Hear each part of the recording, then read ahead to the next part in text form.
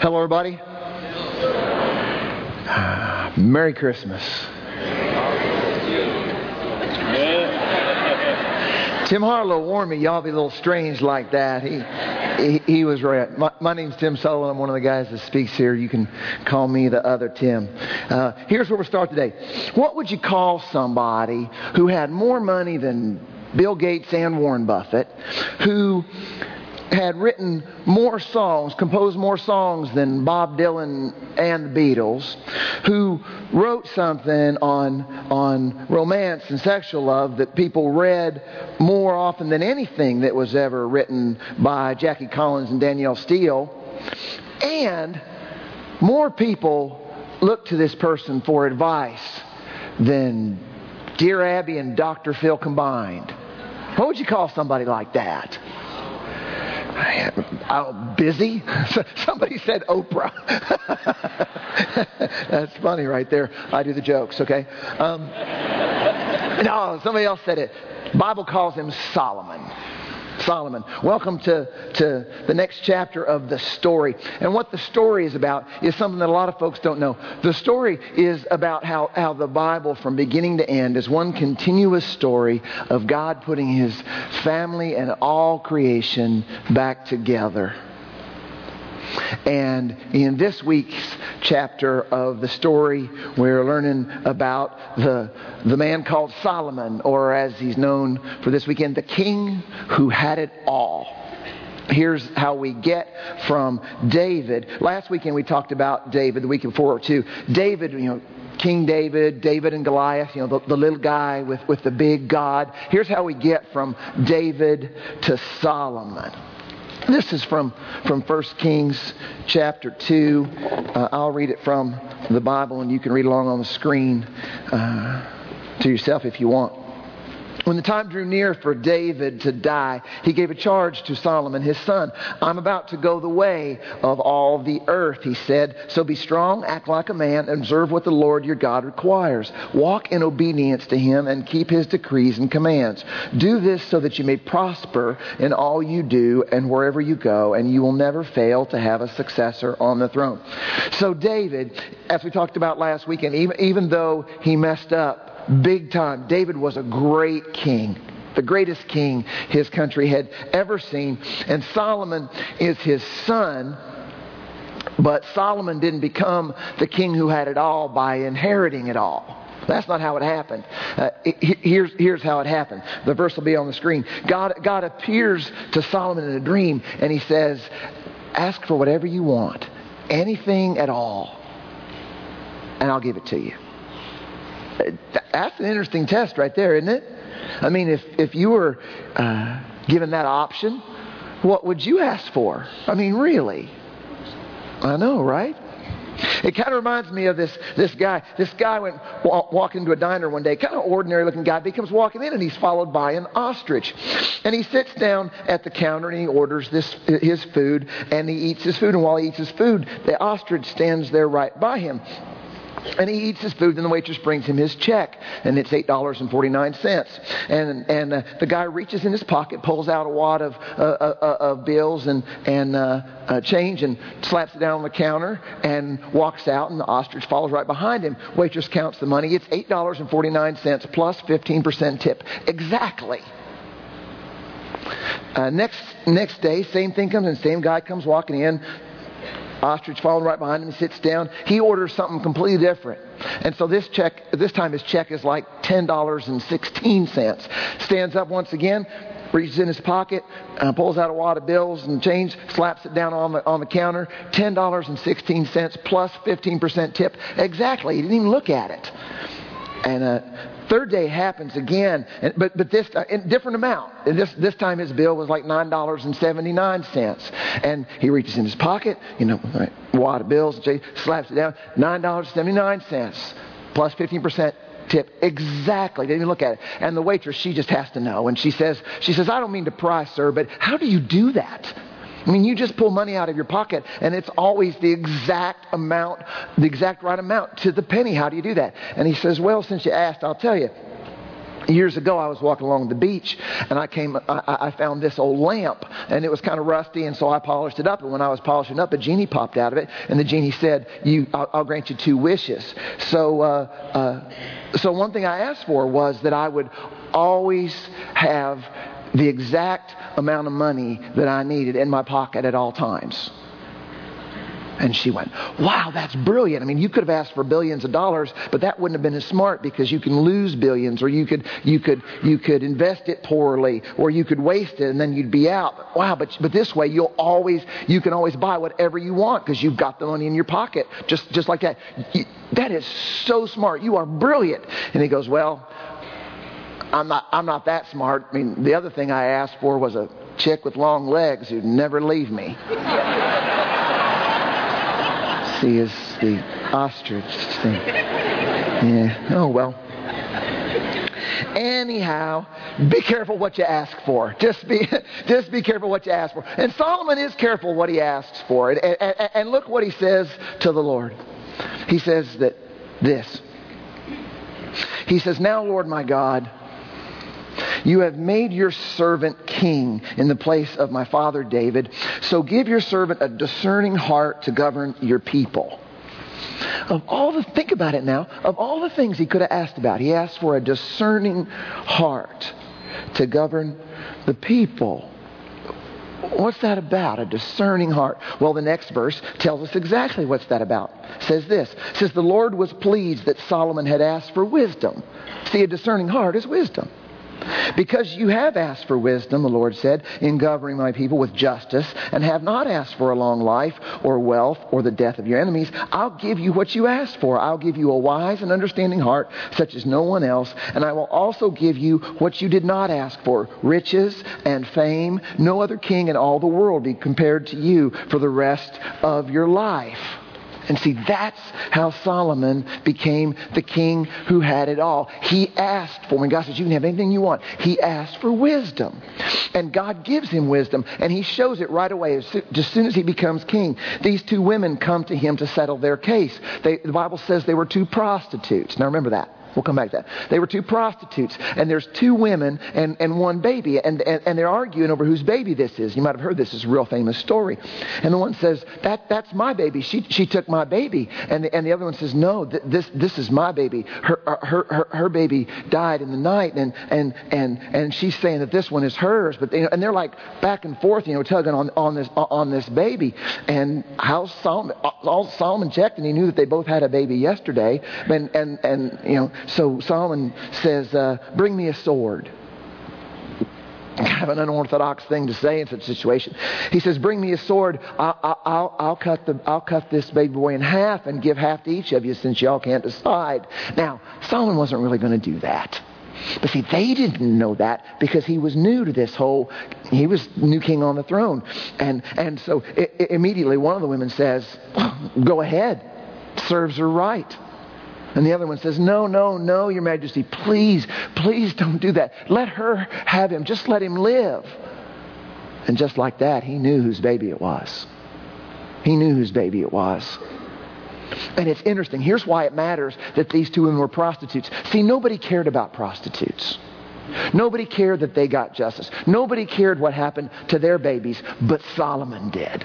Because the wisdom he asked for wisdom, not just for himself, but wisdom that would bless the lives of other people. He wanted justice for all the people, including those who everybody else looked down on and despised and rejected. That's the kind of wisdom Solomon had. That's the kind of king he was. And word gets out that Solomon has meted out justice this way with these 2 women. And, they didn't have the internet in those days, I'm pretty sure, but the story just goes viral.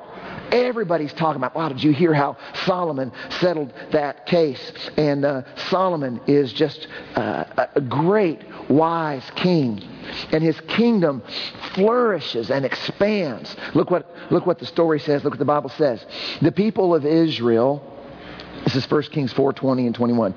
The people of Israel were as numerous as the sand on the seashore. They ate, they drank, and they were happy. And Solomon ruled over all the kingdoms from the Euphrates River to the land of the Philistines as far as the border of Egypt. Now this sounds just like kind of detail, but don't skip over this. This is super important. This is how the story of Solomon intersects with the story of the Bible. As you might have remembered, we studied this weekends ago. Centuries and centuries before, God had promised a guy by the name of Abraham that he would have so many descendants, that he would have as many descendants as there were sands on the seashore. And Abraham was the great grandfather of Solomon. And so the promises of God are coming true. And God had promised Abraham that he would have the entire land of Canaan. So when it talks about the borders of Solomon's kingdom, this is the promises of God coming true. And this is important right here. 1 Kings 4:20 and 21. This is the highest point that Israel as a nation will ever achieve. This is what the people of God would look back upon as their great shining moment. See, from a human perspective, Solomon was at the top, both nationally and internationally. Next verse, look what it says. God gave Solomon, there's that word again, wisdom, and very great insight and a breadth of understanding as measureless as the sand of the seashore. Solomon's wisdom was greater than the wisdom of all the people of the East and greater than all the wisdom of Egypt. In those days, wisdom was seen. The wisest people were in the East and in Egypt. And it was saying that Solomon was the wisest man in the whole world. And it goes on and even gives some more detail about how wise he was. Look at the next part. It says this. It says, he was wiser than anyone else, including Ethan the Ezrahite, wiser than Haman, Calcol, and Darda, the sons of Mahal. You know who those guys are? Me neither. No idea. None whatsoever. But apparently, they were like the wisest people in the world. Until the king who had it all came along. And Solomon becomes legendary for his wisdom, not just within the kingdom, but throughout the whole known world. Verse 34, people of all nations came to listen to Solomon's wisdom, sent by all the kings of the world who'd heard of his wisdom.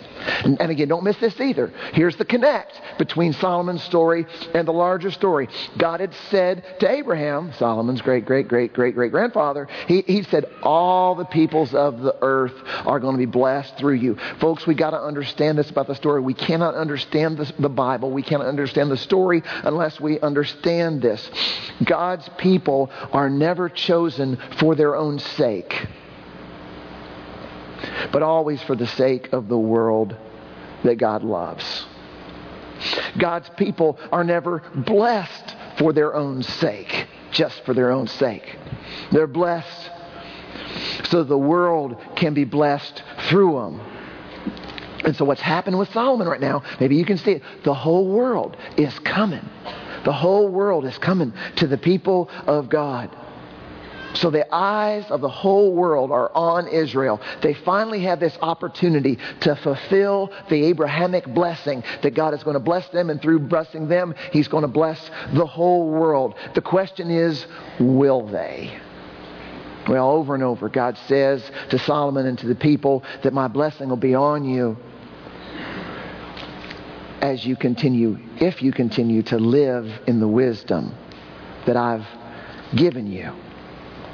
See, what we got to understand, y'all, is that the wisdom of Solomon is Solomon's great legacy. He did some other very extremely important things in his life, but his wisdom is his legacy. And we have in the Bible, as you're reading along in the Bible, you'll be reading along stuff that's a lot of story and a lot of history. Then all of a sudden you'll just be on the book of Proverbs, and they're right in the book of Proverbs is the wisdom, the collected wisdom of Solomon. Look what it says in the wisdom of Solomon, the book of Proverbs, chapter 1, verse 7. The fear of the Lord, let's be real, pause. Fear doesn't mean like, ooh, I'm scared of God. No, fear of the Lord means deep awe and reverence and respect. Bowing down before Him. Man, God, you're amazing. It's devotion. The fear of the Lord is the beginning of knowledge, but fools despise wisdom. Now we got to understand, if we're going to understand the story and understand the king who had it all, Solomon, we have to understand what wisdom is. Got to understand wisdom. What is it? Any Jeff Foxworthy fans in the house? A few. Jeff Foxworthy, he has that thing, the Redneck Dictionary, where he'll use a word in a sentence. Like, one of my favorites is the one where he says, initiate. My sister-in-law ate 3 cheeseburgers. Initiate a whole bag of chips. Well, wisdom is in the Redneck Dictionary, and Jeff Foxworthy says this. He says, my brother had 2 kidney stones, but he whizzed them out. No, that's bad. That's I'm sorry. I apologize for that there, Lord, and I'm sorry. But it's important, because what is wisdom? See, we confuse wisdom with information. We live in an information age. We have information accumulated more and more rapidly than ever before in human history. It's coming at us at all, from everywhere, cell phones and everything, all the time, all this information coming at us. But information, you can have all the information in the world and still not have wisdom.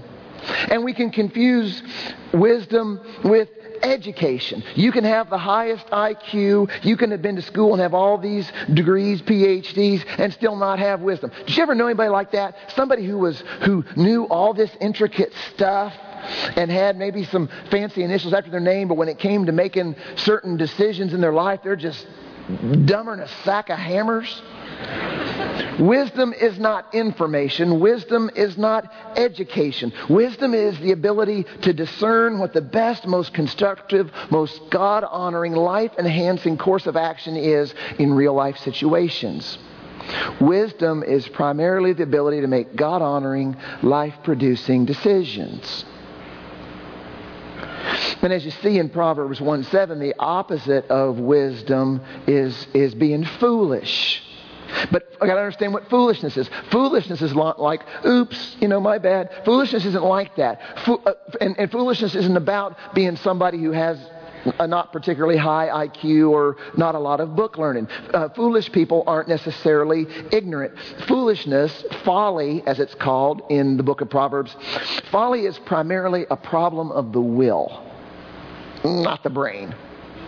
And see, we got to understand that folly is a serious thing. Folly is rebellion against God. Folly is spiritual blindness and personal irresponsibility. It's a special kind of stupidity that has nothing to do with book learning or information. Folly is failing to grasp what's wise. And it's stupid because it never leads us to what we hope for. So in the book of Proverbs, there's all these sayings about what's wise on the one hand and what's folly on the other. What the wise person does on the one hand and what the fool does on the other. But it's not just some little casual collection of sayings. Proverbs is an urgently important book. The Wisdom of Solomon is an urgently important book. And here's what we got to understand. Wisdom leads to life and flourishing, while folly leads to destruction and just pain.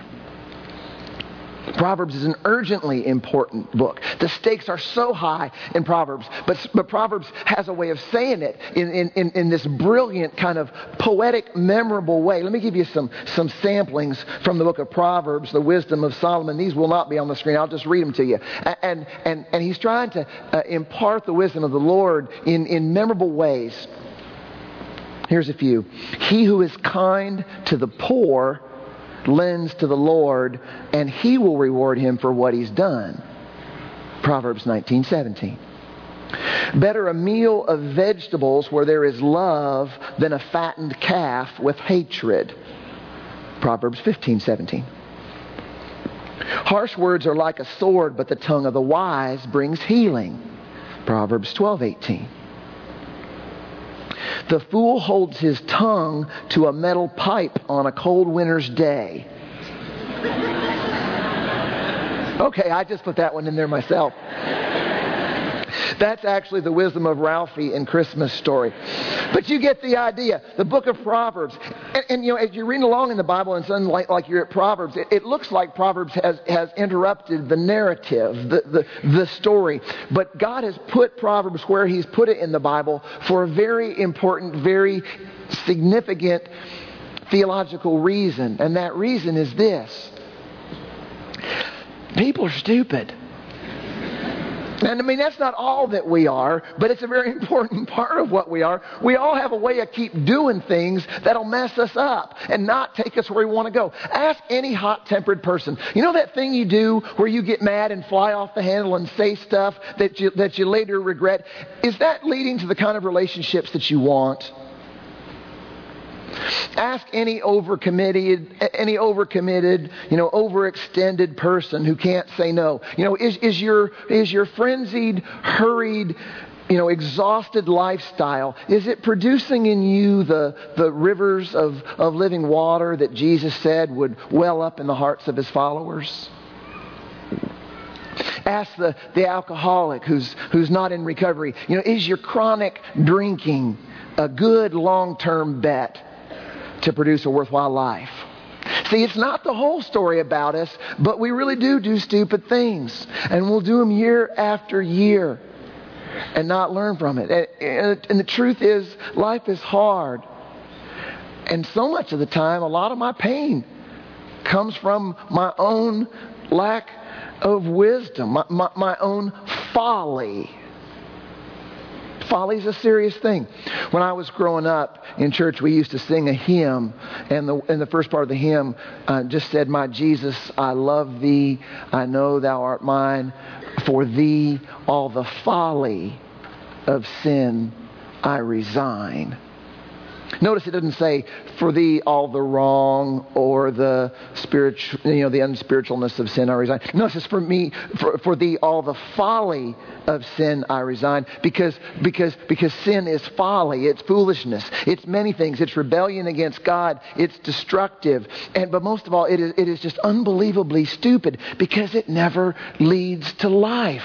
Talk to anybody who gets deeply enough into any particular kind of sin, and they feel out of control and addicted to it. I don't care whether it's financial, sexual, if it involves deceit, if it has to do with mismanaged anger, self-righteousness. It doesn't matter. The foolishness of sin leads to deadness. It can be terminally stupid.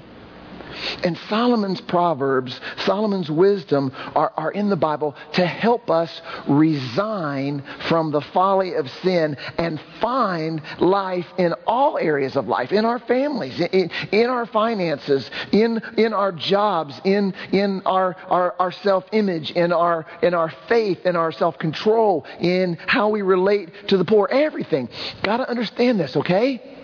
God's wisdom leads to life and flourishing, while sin's folly, if not resigned, leads to deadness and destruction. And we see this tragically in the life of Solomon, the wisest man up till then who had ever lived. At the beginning of Solomon's reign, right? He's the wisest man in the world and things are going great. He's being blessed by God. His approval rating as king is just like boom. It's like through the roof. Everything is set in his life for an incredible run of distinguished and world-changing significant service to God. But then right at the end, look where he winds up. 1 Kings 11:4.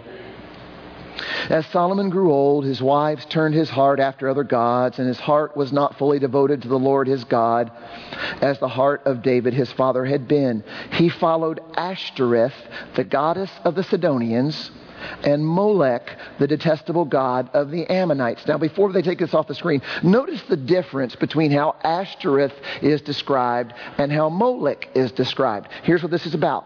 You can go ahead and take it down. Ashtoreth was a fertility goddess. False god, pagan god. And following her involved cultic prostitution, which is folly to say the least. But then it says that he also followed Molech, and then it says that Molech is the detestable god of the Ammonites. Now, why is Ashtoreth just called Ashtoreth, goddess of the Sidonians, but Molech is called the detestable god of the Ammonites? Well, here's why what is it about Molech? It's like, oh, that word has to be thrown in there. Here's what this is about. Molech was a god a false god that was worshipped through human sacrifice. And it specifically included the sacrifice of one's own children. And Solomon, the king of God's people, has gotten involved in that. He's following Molech. Now, and don't miss the tragic irony of this. I never realized this until I was working on this message for this weekend, so thanks for having me. I didn't know this. Think about this. Solomon begins his career with wisdom that restores a baby boy to his mother. And then his life, as it draws to a close, he's gotten wrapped up in stuff that's taken babies away from their parents.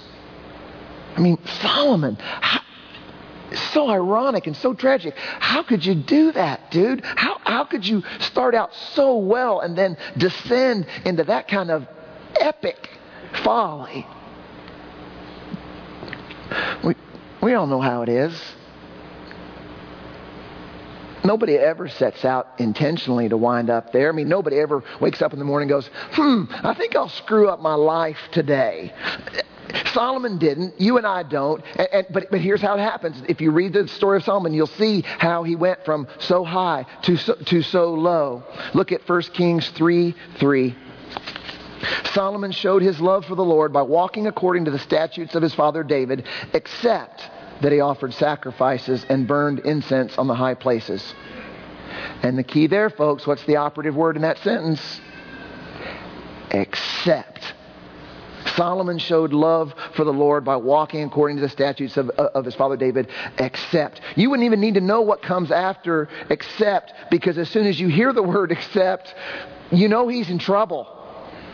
I mean, try this yourself. Go into work tomorrow and say to your boss, boss, my numbers for the quarter, I am confident that I am going to hit them. I am committed to hitting my numbers. Except, guys, try this at home. Say to your wife, I love you and I promise to be faithful to you. Except, don't try that. Do not try this at home. Listen, it doesn't matter what you say after except, does it? And here's where the story of the king who had it all. My guess is nobody in this place today would say, man, I have it all. But whether you have it all or not, or wherever you fall in between, here's where the story of Solomon is your story and it's my story. The difference between wisdom and folly, the difference between flourishing and failing, the difference between the good that God wants for you and the destruction that the darkness wants to heap on you starts with the word except. I'm a Christ follower except for when it comes to filling out expense reports. I'm a Christ follower except in how I keep going deeper and deeper in debt. I mean, Proverbs, this is a quote, Proverbs says, the borrower is the slave of the lender. I'm a Christ follower except for how I wouldn't talk to my non-Christian friends about Jesus if I had the chance. I'm a Christ follower except for how I've been treating my wife these days. I'm a Christ follower except for when it comes to what God says to do with my sexuality as a single person. I'm a Christ follower except for what I look at on the internet. I'll be real with you. When I was in my 20s, which I admit is a pretty long time ago, but not nearly as long time ago as it was for Tim Harlow. When I was in my 20s, I used the word except when it came to my thought life. I was living the life of a Christ follower, except for the lustful stuff going on up here that I rationalized and justified. See, Solomon's story is your story and my story if we don't get the just how crucial the word accept is. And I really hope you'll get something out of this morning. I worked extra hard on this message, so please get something out of it, okay? Do it for me. No, listen. We all do it. We all have places in our lives where we say either explicitly or implicitly accept. I'm a Christ follower, accept. Get something out of this today. Not out loud, but just in the privacy of your own heart and mind. What is your accept? I'm a Christ follower, except for when I'm really mad. I'm a Christ follower, except for the fact that I don't really do anything significant for the poor. I'm a Christ follower, except for how I talk about people behind their back. I'm a Christ follower, except I'm about to marry somebody who's not. And please don't misunderstand me. You did not come to church this morning and hear somebody urge you to just mess up less and be a better Christ follower. No. The point here is wisdom. Leading a life according to the wisdom, to the words of somebody who's wiser than me, who can guide me toward a life of flourishing for myself and for those who know me. You got to know this. You have to understand this. God wants you to flourish.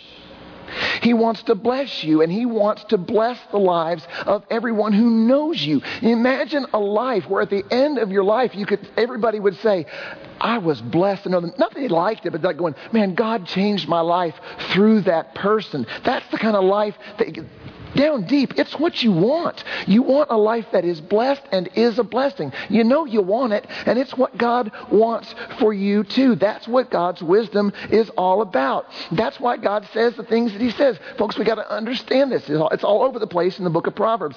It's not just wrong to commit adultery, it's destructive. It's not just wrong to speak harshly and impulsively, it's destructive. It's not just wrong to gossip. It's destructive. It leads away from the life that your Heavenly Father wants you to have as His beloved child. So get something out of this today. Will you name your accept? What is it? What is your accept? But I know what somebody's thinking. How is this a Christmas message? He didn't say anything about Mary, Joseph, or baby Jesus one single time. I'm getting there. Look what Jesus says in Matthew chapter 12, verse 42. He's teaching a bunch of people. He's teaching the masses and the multitude, and He's casting out demons, and He's performing miracles. And He says, one greater than Solomon is here. And when He said one greater than Solomon's here, His listeners would have been just like, just blown away. Because even though they knew that Solomon had blown it right at the end of his life, Solomon was the great teacher of Israel. Solomon was the wisest man to ever live. And this just seemingly anonymous, homeless, who knows where he came from, cloutless carpenter is saying one greater than Solomon is here. When Jesus says, then and now, one greater than Solomon is, He's saying this, and I hope you can hear it this Christmas. If you really want to flourish, if you really want to thrive, listen to me. If you really want to live and experience God's best, follow me. So much of the known world came to hear the wisdom of Solomon, but all the world can hear the wisdom of Jesus if they want to.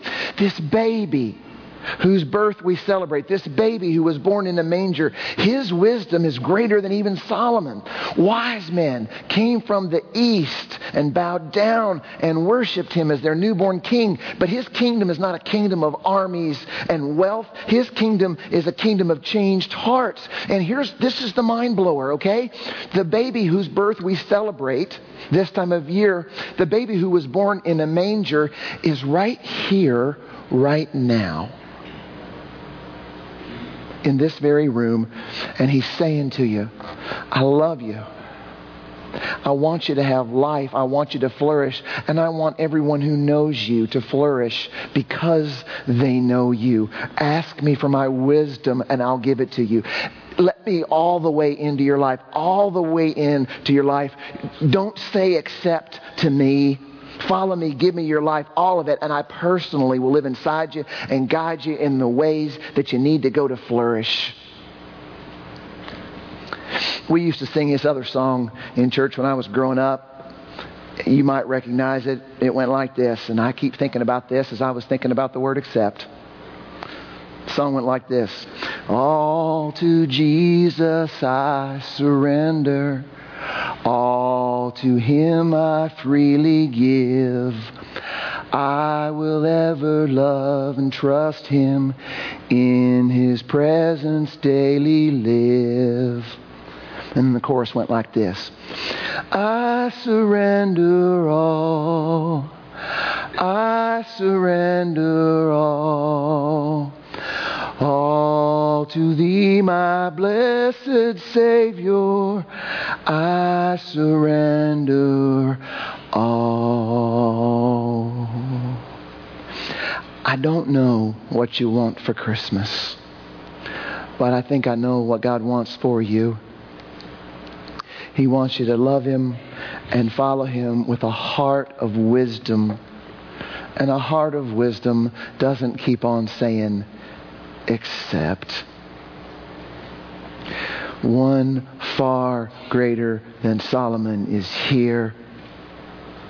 Oh, come, let us adore Him. The one lying in a manger comes to us so that we might come to Him and surrender all. All. Let's pray. God, help us. It's hard. I know people are going through things that I don't have any idea about, and I know that people are going through things that I have some idea about. Life is so hard, but help us to know that you are out to bless us, that you are out to help us to flourish. And right now, Lord, on behalf of myself, I renounce my accepts. With every eye closed, mine included. If you receive this message today, if you will renounce your accepts today, those places where you say, I'm a Christ follower, accept. If you renounce all of your accepts, if you will surrender all as He gives you strength, would you hold your hand up? I'm not looking. Lord Jesus, for everybody whose hand is extended in this place, we receive your word. Help us to have hearts of wisdom that don't say accept. Help us to surrender all to you because you have surrendered all for us. In Jesus. And in Jesus' name. Everybody said?